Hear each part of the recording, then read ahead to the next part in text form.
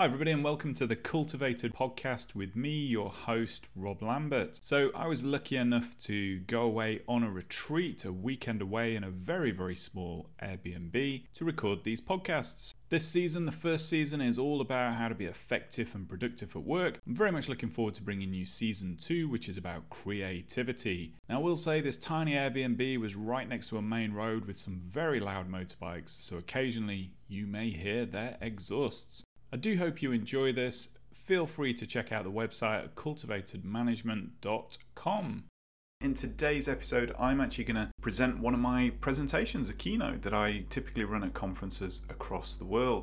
Now, this one's about how to thrive in your career. It's a story about how I went from surfing the web, looking at Auto Trader every evening for cars that I clearly couldn't afford, and playing video games to thriving in my career. Now, when I say thriving in my career, it's not just about being at work. Thriving in my career is also about how to do well, be productive, be effective, but also one of the key drivers, one of the measures of success, the key thing for me was being able to put my kids to bed every evening. Now, of course, I didn't manage it every evening. Work gets in the way, conference trips and all sorts of other reasons, but I'm quite proud and pleased that I actually managed to achieve this. Now, I don't say this to sort of boast or show off. I say this because this was something that I strategically and tactically set out to achieve.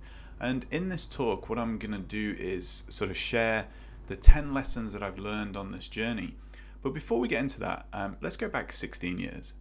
So 16 years ago, believe it or not, I actually had less hair than I have now. I used to shave my head and I looked ridiculous, but I thought it was a good look back then. So 16 years ago, I went to my very first conference. Wonderful opportunity. The company had paid for it. I was going to make the most of it, of course. And it had a free bar, so, thank you. And a hotel overnight, which was wonderful. However, at the networking event, it was ruined by this guy who I called Mr. Freaking Furious. I've no idea what his real name was. Pauline, Paolo, no idea. He clearly thought that I looked too happy because he stomped over to me in the evening at the networking event, metaphorically pinned me to the wall, and then proceeded to spit venom and rage about how angry he was at everything. I mean, this guy clearly was not thriving in his career or life. In fact, I argued barely surviving. I mean, he hated everything. He hated me, he hated the conference, he hated the presenters, he hated the people he worked with, he hated the industry he worked in. In fact, he hated everything. He was supremely angry. And I told him this, of course, 6 months later, when I was alone in the car. But this guy, he really he made an indelible mark on me, because I came away from that conference going, I don't ever want to be like him, because he clearly was very, very unhappy with where he'd got to in his life and career. Very, very angry with everything, including himself. You'd probably start a fight with himself if left alone long enough. So what did I do? I got back home, I grabbed a sheet of A4 paper, I wrote my name on the top of that, and I listed out all of the things that I wanted to achieve in life. There were a combination of work and experiences and who I wanted to become as an individual. And you know what I did then? I did absolutely nothing. I probably went straight on to Auto Trader to look at cars I couldn't afford. But it wasn't until another compelling event, and probably the main catalyst, and that happened a couple of years later with the birth of my first son. Now, this was a miracle birth, really, in a sense, because our first son was born with a knot in his umbilical cord, which typically ends in disaster and tragedy. And so we were very lucky to have him with us. I mean, it was a sort of miracle moment. So much so that actually doctors and nurses across the hospital, in fact, from the county, in fact, from the UK, all gathered around to see this umbilical cord because most people had never seen it. That was a catalytic moment, because what happened was we got him home and it was like, oh my gosh, this small child relies on us. It requires love and care and attention, and for me, role modeling. It required a house over his head. It required food and shelter and care and all of the things that we go through as parents when our children are born. I call it the baby effect. It suddenly had this really big catalyst on me. I actually had to do something. I couldn't just waste my life. I had loads of potential. I just was not achieving it. This moment really allowed me to go back to that sheet of A4 paper, to look at that list and say, right, now is an opportunity to really try to do this. But of course, on that list were all sorts of things that really, if I was to accomplish all of them, I'd be working 24 hours a day, 7 days a week, and I'd never get to see my kids. So I wrote on there that actually one of those measures of success, like I've mentioned, is being able to put my children to bed every night. I've now got 3 boys actually. When the first son was born, it was very much, I want to be there for him. I want to be a sort of active role model, an active participant in this. I didn't want work to get in the way, but equally I wanted to thrive in my career. I wanted to achieve great things. I wanted to be a role model for him, and I wanted to see if I could actually put my potential into action. And so I grabbed that list, and it was just a list of things. So what I did is I turned it into what I call a painted picture. Now, a painted picture is a sort of written, maybe 2 or 3 paragraphs of what I would like my life to look like in 10 years.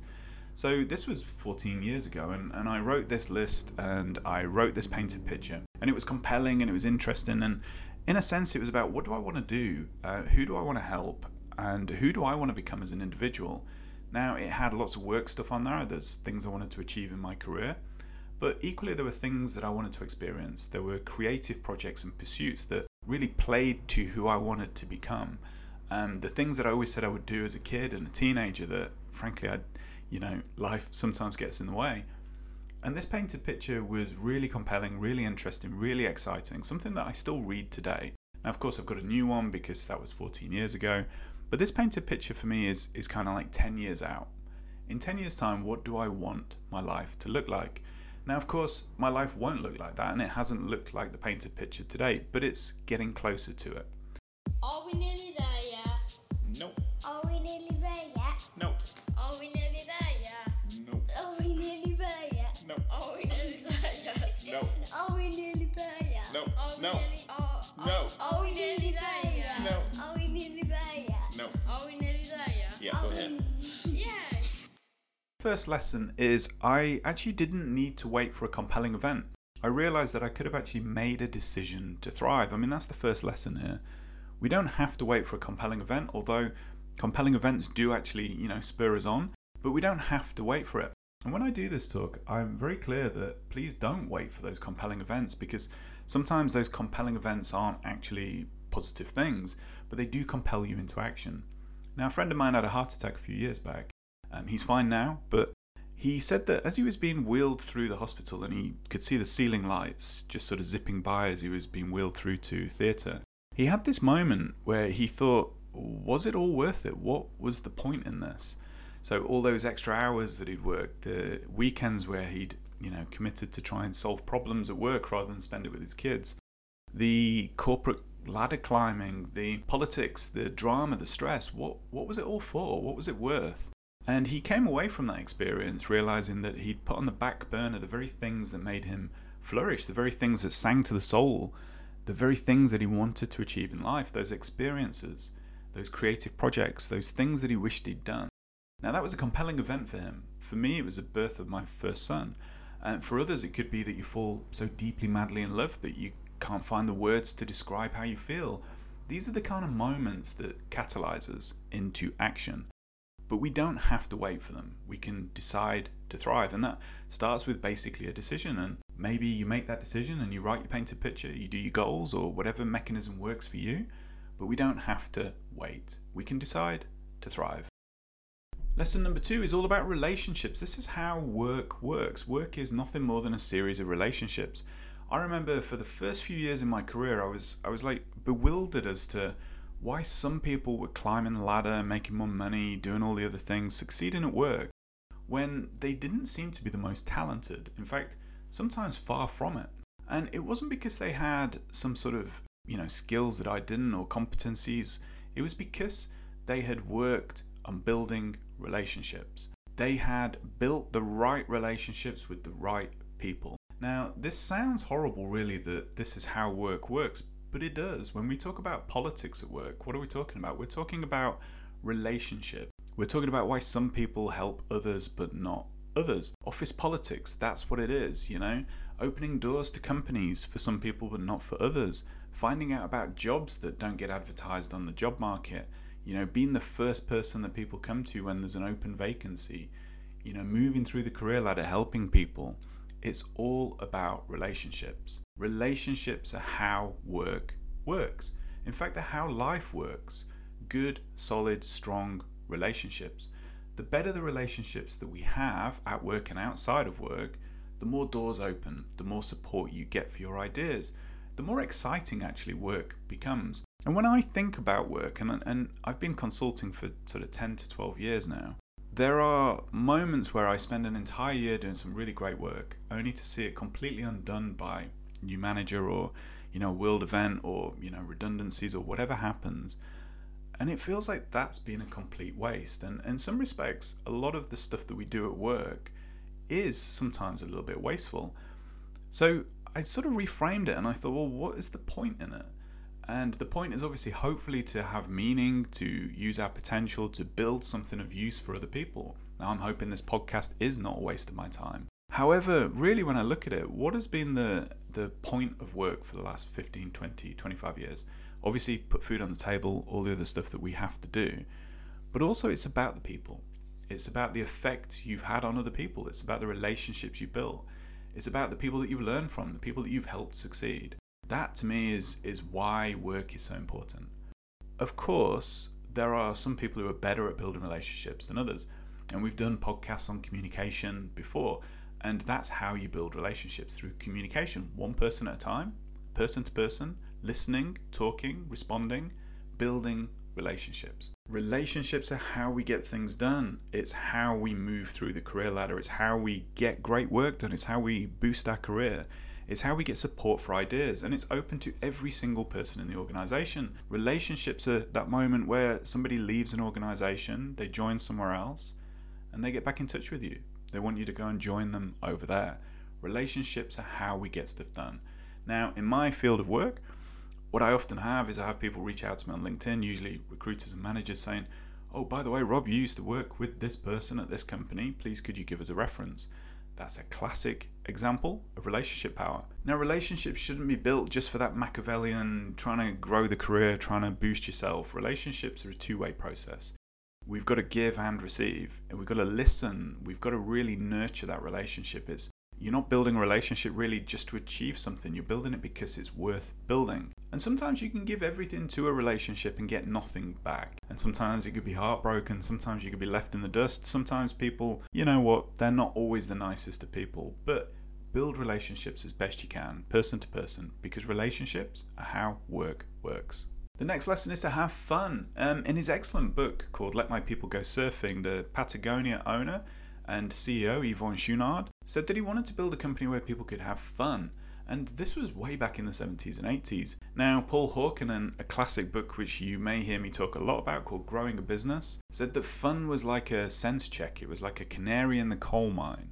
If people weren't having fun, you've got to really sort of consider, are we doing the right things in business? And yet here we are, 2022, and I'm recording this, and we still have lots of toxic work cultures. We've got this idea of this mass resignation that apparently is going on. We've got people disengaged and disenfranchised with work. People really don't seem to be having fun.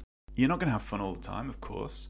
There'll be ups and downs, there'll be the highs, and in order to have the highs, you've got to have the lows. To have fun, you've sometimes got to have those moments where it's a bit of a grind, it's hard work, it's difficult, it's monotonous, it's tedious. It's boring sometimes. But one thing that I found is if I'm really not having fun for a prolonged and sustained period of time, then there's probably something wrong. Now, we don't always have the opportunity to leave a job or get a new role or move within an industry. Sometimes we've just got to look at that role or that job and try and make the most of it. We're all in different seasons of life as well. And fun really should be something that is present for a significant amount of your time at work. And if it's not, what can we do about it? Can we put a plan in place? Can we develop some skills? Can we build better relationships? Or do we just have to look at the world and go, you know what? It is what it is, and I'm going to try and make the most of it. Now, the next lesson is to trade your freedoms and your values wisely. Now, what I mean by this is when we join an organization, we essentially trade our values and our freedom. We trade some things in return for pay, in return for a job, in return for working for an organization. When we become an employee, well, we've traded freedoms and values. Now again, we don't always get the opportunity to choose what we wish to trade. Sometimes we just need a job to put food on the table. When we are thinking, and if we do have an opportunity to join an organization, just be sure you know what it is that you're giving over. All organizations have different values. There's a few things when we unpick values here, so let's have a think about it. The first one is values that are displayed on the websites, that are displayed in company handbooks, that are displayed on the walls, on posters. You see this all over the place. these are our values. They may or may not be the values. They are actually marketing. The real values are how people treat each other. The real values are what the execs and the managers value. The real values are really how people get promoted through the organization. Do the leaders in the company value long working hours, working the weekends, treating other people like dirt, getting business results at the expense of people? Are they the values, or are they the values that most companies espouse, which is like trust, relationships, care, attention, all the other things that companies like to stick on posters to remind you about how great it is to work there? Be skeptical, be critical about the values, but when you do join an organization, you are joining an organization with values. And one of the most, disenfranchising, soul-destroying moments of my career was when I joined a company that clearly had different values to myself, to the things that I valued. I value people, creativity, fun, engagement, meaning. They didn't. They valued money. They valued results at all cost. And people were treated terribly, really badly actually, to the point where it was a really horrible place to work. But I traded my values when I joined that company. I traded my freedoms. They wanted 10 hours a day, 6 days a week. I traded that. I hadn't done my research. We don't always get that opportunity, of course. And this is where relationships play a big part. Do we know anybody that works in a company? Do we know anybody who knows somebody that works in an organization? What can we do to research the company? LinkedIn's a great tool for being able to find out who works there, what it's like. Glassdoor, wonderful website, and sometimes a bit abused, but generally a really good website to find out what it's actually like to work in an organization. But remember this, that when we join an organization, we have chosen to trade our freedoms and values at the door when we've joined. What I often find is people go into a company that has different values and then spend their entire time challenging the values, trying to change the organization when they don't have any power to do so. And it's soul destroying. It really is soul destroying to put your energy and attention into an organization that has different values than you have. So be careful, do some research. If you have an opportunity, choose wisely. The next lesson is actually work is all about shipping things. Now, oh my word, as a consultant, I spend a huge amount of time in organizations where people aren't shipping work. They're having meetings, they're building PowerPoints, they're putting together internal documents for people to make decisions that never get made. There's so much red tape and bureaucracy in the world of work that actually it's kind of hard sometimes to find people who are actually shipping the value that adds value to their customers. It's really difficult to find those people sometimes. And some organizations are 60-70% full of people who aren't shipping anything to the customers. It's a bit like this podcast. If I don't record an episode and ship it, then I'm not adding value to hopefully you, the listeners, that are hopefully enjoying this. It's the same with a book. I can have an idea about a book. I can spend my entire day writing the book. And if I never ship it, then I haven't added the value. Sure, I might have learned some stuff. Sure, there's intrinsic motivation to do that. But when we're talking about value in a business, when we're talking about a business needing money to keep doing what it's doing, which is the reason a business exists, is to serve the customers, society, what are we doing to ship it? Now, the reason I talk about this is because we have an opportunity when we're in work to think, are we shipping things? Are we, at the front line of retail? Are we selling products? Are we customer service? Are we dealing with customer complaints? Are we building marketing campaigns? Are we shipping software? Are we shipping widgets? Are we shipping cars? Whatever it is that we're doing as a career, are we actually shipping work? Or are we spending the majority of our time fiddling around the edges, distracted, building things of no value? We get an opportunity, and it's everybody's job in a business is to ship value to the customers. So wherever you see this not working, wherever there's silos, gaps, you're spending your time doing stuff that isn't adding value, then what can you do about that? How can you escalate that through the management tier? How can you do something about it if you've got control? And if work is constantly being stopped, reworked and sent back, then again, something is wrong. And we have an opportunity to lean into that, to study it, to find out what the problems might be, and hopefully be able to do something about it. The goal of work is to ship value. Now, the next lesson is to embrace our differences. Everybody in an organization deserves respect by default for whoever you are.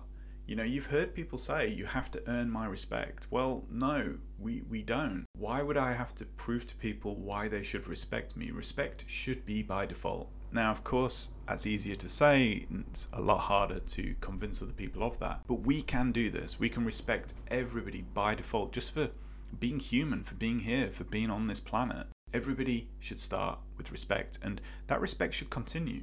Now, trust, on the other hand, is different. Trust probably should be built. Trust can be broken, but we should always respect other people. And for me, with my HR hat on here, embracing our differences, our diversity, our different behaviors, the differences that people bring to an organization, and respecting people for who they are is a wonderful way to build a great workplace. Now, we've all got different strengths, we've all got different weaknesses, we've got different preferences for working approaches and styles, we've got different preferences for communication, and we've all got different things that bring us joy in our lives. There's no single best way to live. There's no right course that we would live. Now, of course, there are poor behaviors, bad behaviors, toxic behaviors that should be dealt with, but we should respect people. And if we go into a workplace respecting other people, trying to build trust, and expecting respect for ourselves, then I think we could make a really big difference to work, and hopefully we'll get some meaning from that. I've been a good boy tonight. Can I please just have an hour on Fortnite? I promise I'll do my homework right if I can just have a quick blast on Fortnite. I've been a good boy tonight. Can I please just have an hour on Fortnite? Fortnite, Fortnite, Fortnite, Fortnite, Fortnite, Fortnite. So the next lesson is to learn. One of the most, I guess one of the threads that runs through this podcast in some respects is about learning, about becoming better. Things like when we make a mistake, we have an opportunity to learn. We're learning all the time in organizations about how things work. We're learning about ourselves and how to interact with people. But there's also the more structured element of learning. What is it that we're learning to do? I'm learning to draw. I'm learning to record these podcasts.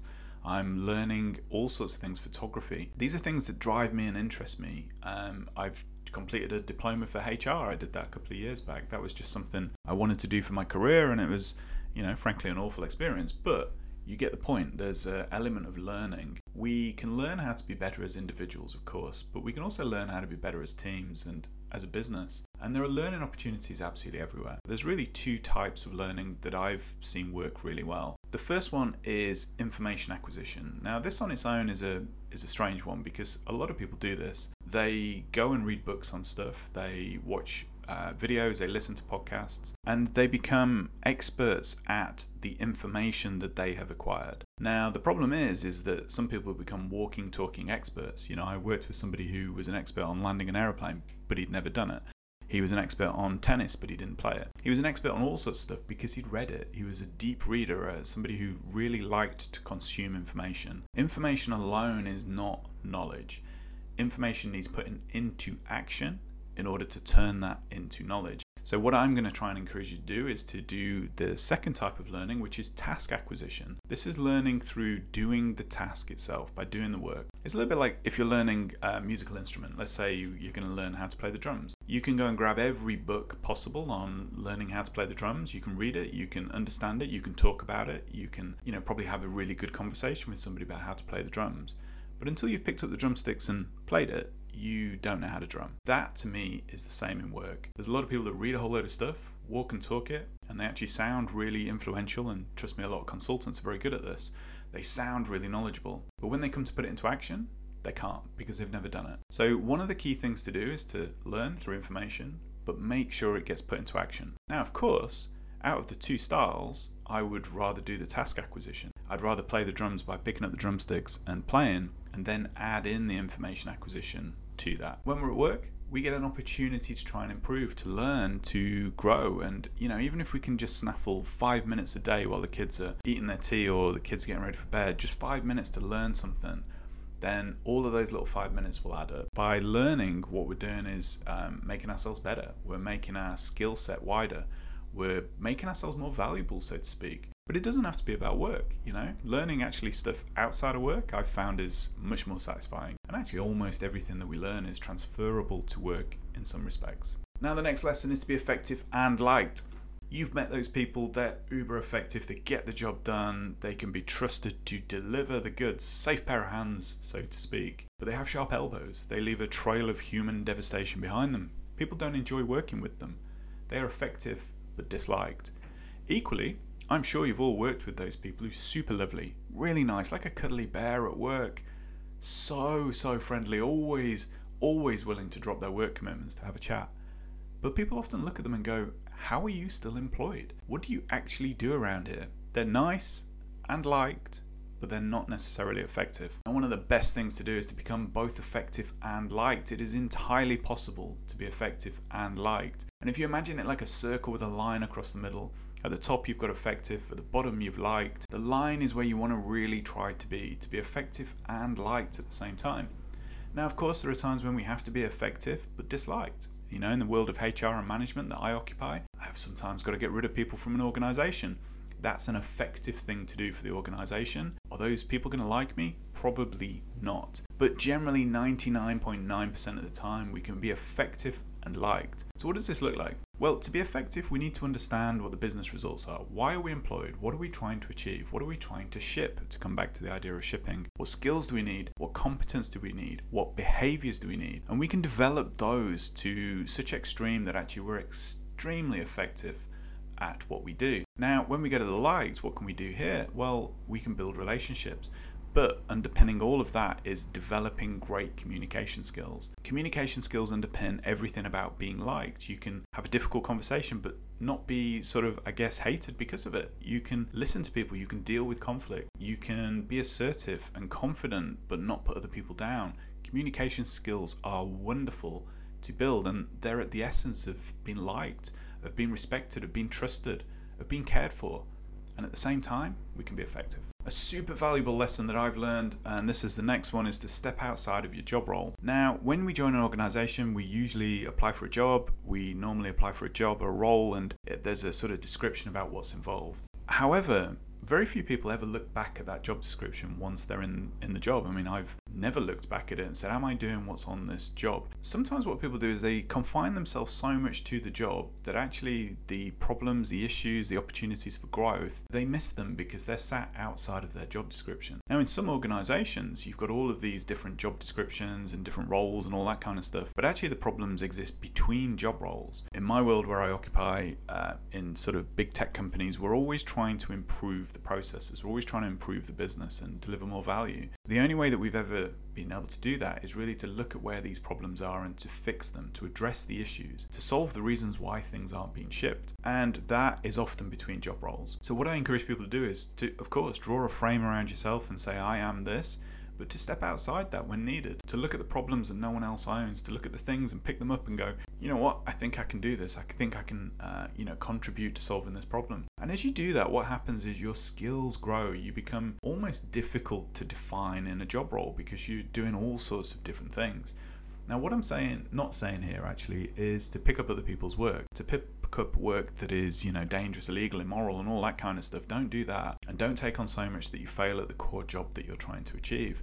But what I am saying is when we start to look around and push the boundaries of our job role a little bit, we start to become what the industry calls T-shape. Now, this is having a core skill. You imagine like a capital T. The core bar running top to bottom is your core skill. That could be, retail, marketing, advertising, customer service, whatever it is that you're doing. And then across the top are a whole series of other skills that you're adding to that. It could be presenting, management, communication, advertising, drawing, filming, whatever it is that you're adding to this. There's no right or wrong way to do this. Just, go out and build those skills. But we often build those horizontal skills across the top, left to right on the capital T, by picking up work at work, by pushing the boundaries of our job description, by becoming really difficult to define in a JD, in a job description. And when I see this at work, it's absolutely wonderful because people are solving problems and working together and trying to collaborate. And this is really where people grow. They step outside of their job role and they get better because of it. And then last but not least, and the reason this is last, because if you take away anything from this podcast, then hopefully this will be the thing, and it's family first. It's always family first. Remember the friend of mine who had a heart attack? One thing that he came away from that with was family first. What have I been doing all of this other nonsense when I should have been spending time with my kids? Now, of course, we don't always get that opportunity. Sometimes we do have to have multiple jobs to pay the bills. Sometimes we just got to take that role because it's what we need to. And sometimes life throws lots of challenges and obstacles towards us. But wherever possible, what we probably need to try to do is to be family first. Now, one of the things that I do here is I look at what I'm trying to achieve with the family over the year. Maybe it's holidays, breaks, school kids plays, all that kind of stuff. And what I try to do is to make sure that that is what I build my days around. I take holidays at the right moment. Hopefully, if you've got some flexibility in your work, and not all of us do have that, We can adjust our calendars to cater for, the kids' play or whatever. And sometimes, we've just got to say no to work over the weekend and spend time with the kids. But only you will know that. Only you will know what the consequences of saying no to your managers are, what the consequences of not doing this particular thing are. But what we should always try to achieve, at least this is a lesson that I've learned, is the family comes first. There's many people where that's not possible, and I entirely get that. But I'm going to leave you with a quote from Marcus Aurelius. He was a Roman emperor, and let's face it, he had a much more important job than I do. And he said this about putting his kids to bed each night, and this has been as I've talked about, a galvanizing measure of success for myself. He said, don't rush this. This might be the last time you do this. It's not a guarantee that either of you will make it through the night. Life is fragile. It's like a sand timer.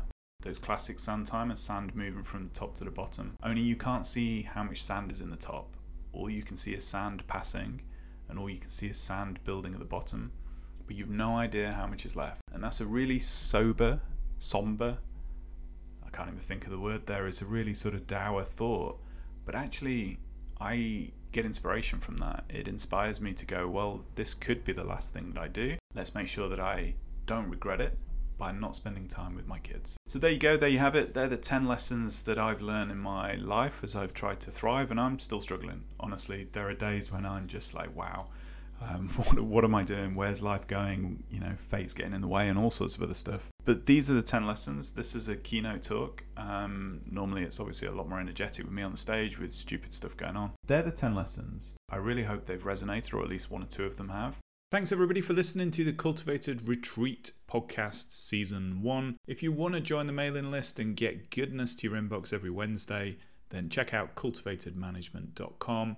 You'll find all sorts of other stuff on there, resources, books, articles, links to the YouTube channel, links to the Here's an Idea Worth Playing With audio series, and of course the online Communication Superpower workshop. Until next time, bye-bye.